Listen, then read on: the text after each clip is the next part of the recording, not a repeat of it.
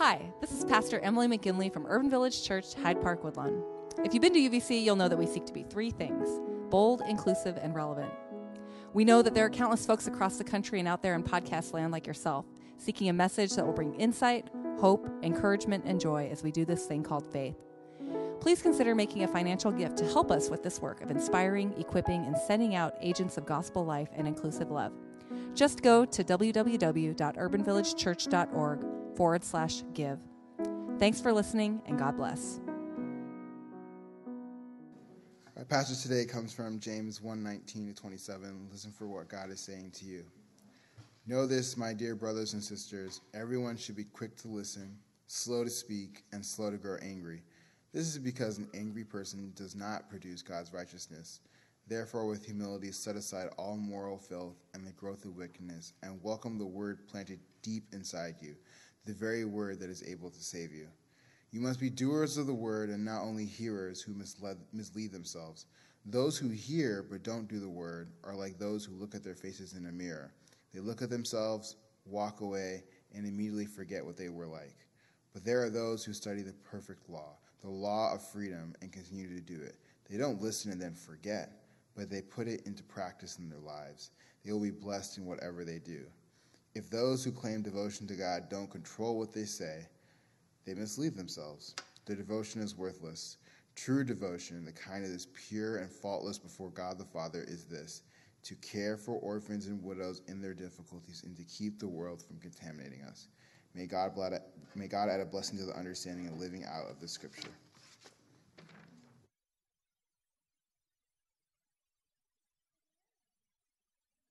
My name is Diamond Pate, and I'm the student pastor here, and it's really excited to be with you. And it was exciting to not have to do all the intro welcoming stuff this morning.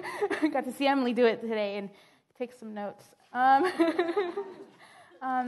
So earlier this week, one of my friends asked me if we're supposed to pray before you do a sermon, and I was like, some people do, but I don't, and I feel like I should.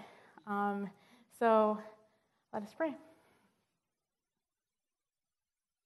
Come, Holy Spirit, come. Amen. Short and sweet. So this is the season of Lent, as most of you should know by now, I'd hope. This is a time of reflection and reorienting ourselves to God as we prepare for the adventures of Holy Week, which were the last days of Jesus' life, the days that led to his death, but also to the resurrection and to our salvation.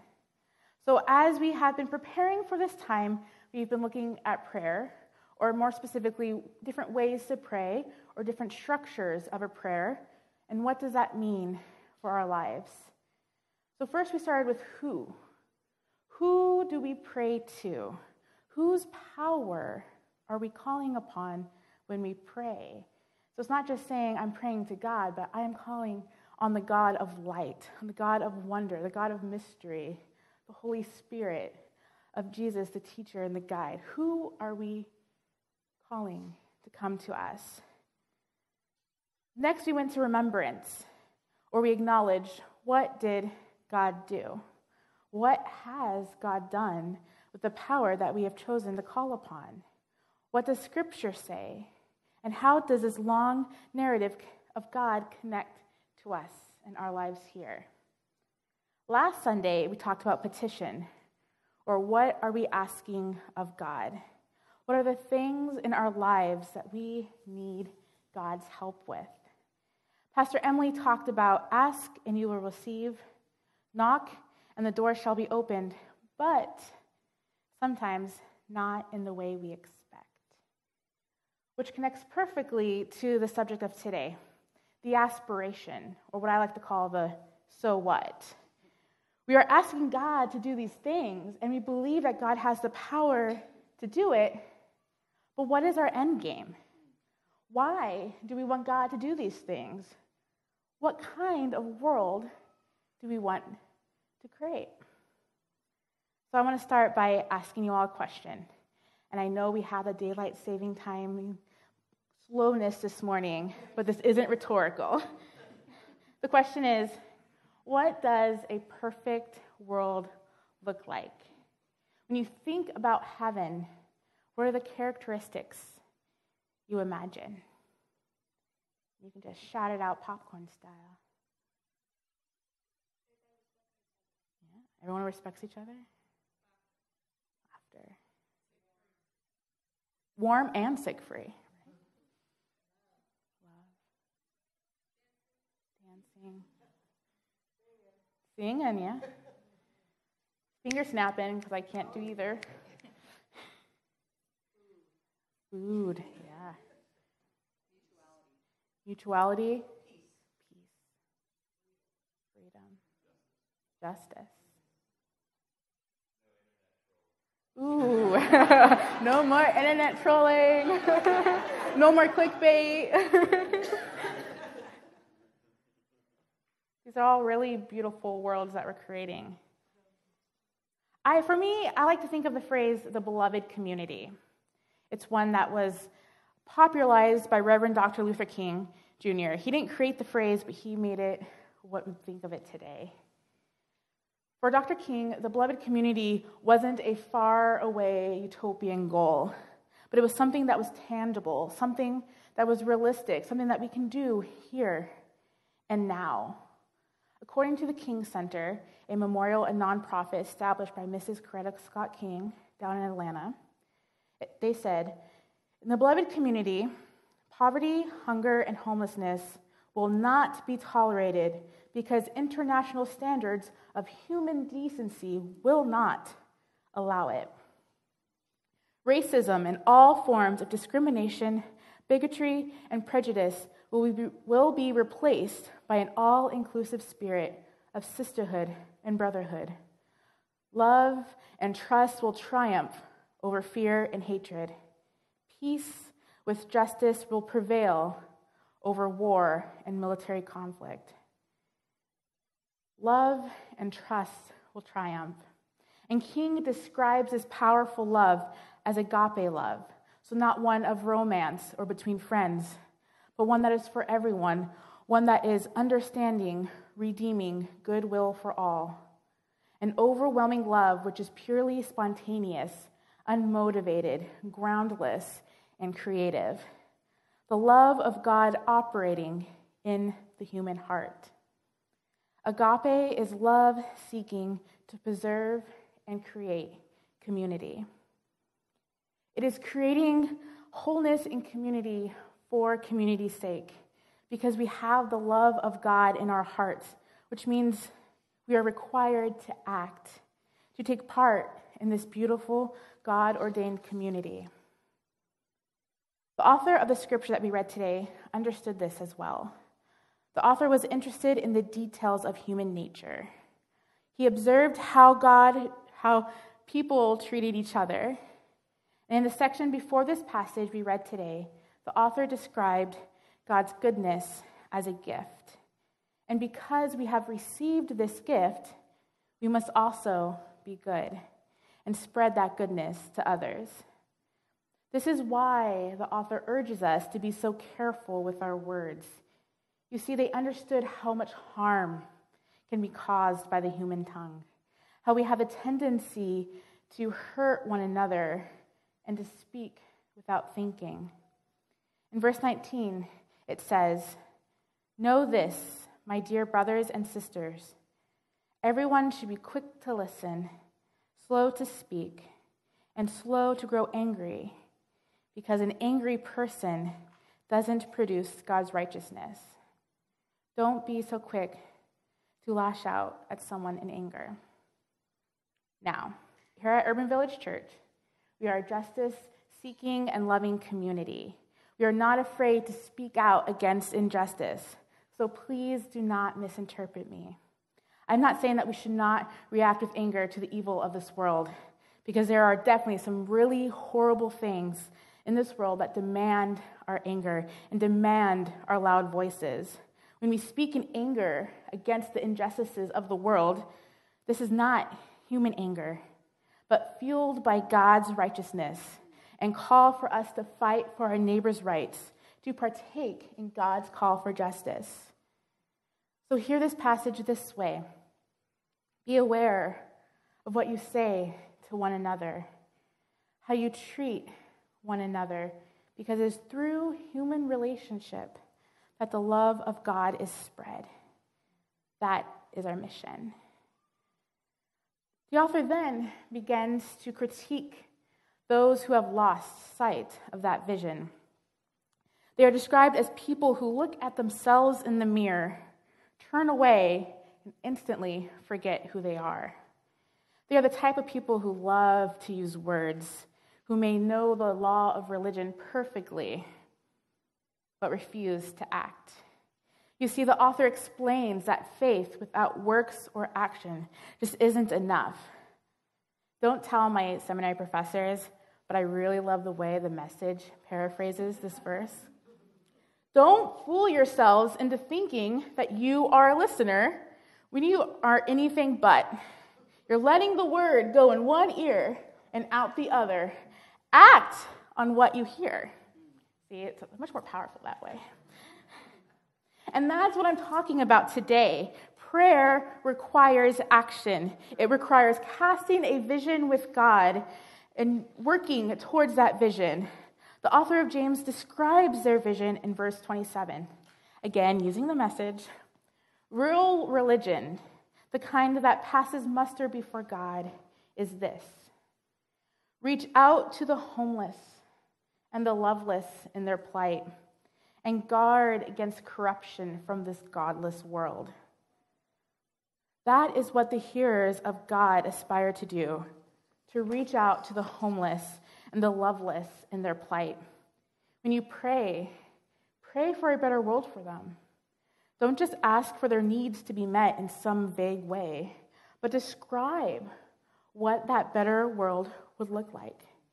Detail the ways God can put action into your prayer and the ways that you can help. For the author, this is what their beloved community looked like. Anything else, faith without works, is considered worthless, barren, and dead. So you got the super Methodist geek preacher today? So I can't help but talk about John Wesley when I talk about putting faith into action. For those who haven't taken Starting Point yet, John Wesley is the founder of the Methodist movement. The basis of the movement, which is now the church, is committing to works of piety and works of mercy, or as I like to remember it, love of God and love of neighbor. Wesley believed that faith and good works were tied together because of God's love. God so loved us, we got to experience and learn everything we did from Jesus. And in return, we respond to that love by reaching out and caring for others. Works of piety are those spiritual practices we engage in to connect to God, like prayer and worship. And works of mercy are the ways we help our neighbors. As Wesley, as the author of James, and many others have already said, we need both of these to achieve wholeness, to fully live into the world that God wants us to live in. So what does all of this have to do with prayer? When we pray for intercession, for what God to do in someone else's life, we need to have trust that God will hear us and has the power to act. The aspiration is proving that we believe in the end result that can occur from this act. Here is an example someone may pray. Someone may ask and petition, free me from addiction, and then add an aspiration, which could start with the phrase, so that. Free me from addiction so that I may better love and serve you. Or, help us reach out and care for the stranger so that all will be reminded that they are worthy of love. So before we go out and do works, we must speak into being what needs to be done. We must remember to set our sights on the will of God. We are called to be co-creators, which means the beloved community isn't just going to appear on its own, but God is inviting us into that work. And before our human egos become too inflated, know that we also cannot do this work alone. We do this work with God. Henry Nouwen, a priest, theologian, influential writer, and speaker, said this: "Prayer is not what is done by us, but rather what is done by the Holy Spirit in us." We can't do this alone because we have already seen that it doesn't work so well when we do it on our own. We hear this every week at the communion table. God cast a vision for us, and we turned away. The prophets came and tried desperately to remind us of this vision, and we threw them away. Then Jesus came and showed us the vision and gave his life to reinvite us into that vision. And before he ascended into heaven, he gave us the Holy Spirit that is always present, always guiding, and always inspiring us to reach that vision. It is through prayer that we connect to that vision. And in the name of the power of God, remember the mighty work of that power and the people that saw that vision before us, that we see the things in this world that are in need of God's hand. And with boldness and confidence, know that it is not too much for God to handle. We cry out for help, and we participate in that vision casting. But it doesn't end there. We don't just cast that vision. We actively engage in the work of the Holy Spirit to reach that vision. Again, Dr. King didn't think the beloved community was a pipe dream, a good thought, but something that was achievable, something that we can be doing now. Prayer is important and powerful and helpful, but we have also seen that thoughts and prayers can't be the end all. The action needs to be accompanied with that sentiment, that our prayers aren't just something that we say to placate someone, but a promise that we make to God and to our neighbor, that relief is possible and work is necessary. So I ask again, what does heaven look like? What does our beloved community look like? And what are you going to do about it? So for a time of reflection, I want us to think about these questions. Like, put this into practice. I want you to develop a prayer in your mind, or with a neighbor if you need to. I want you to say, practice vision casting. What are you asking about God? Petition. And why are you asking God for this? Aspiration. So take about 5 minutes to create your own prayer in your mind. Petition, aspiration. Who is the God you're calling on? What does this God do? What do you need God to do in your life now? And how should this be done? Beautiful and loving Creator that formed each and every one of us in our mother's womb, be with us this day and in this week. Help us to stay attuned to the needs of our neighbors, both in the seats next to us and out of arm's reach, so that we may be that comforting and encouraging presence in a world that is constantly threatened by darkness. In the name of Jesus Christ, our teacher and our Savior. Amen.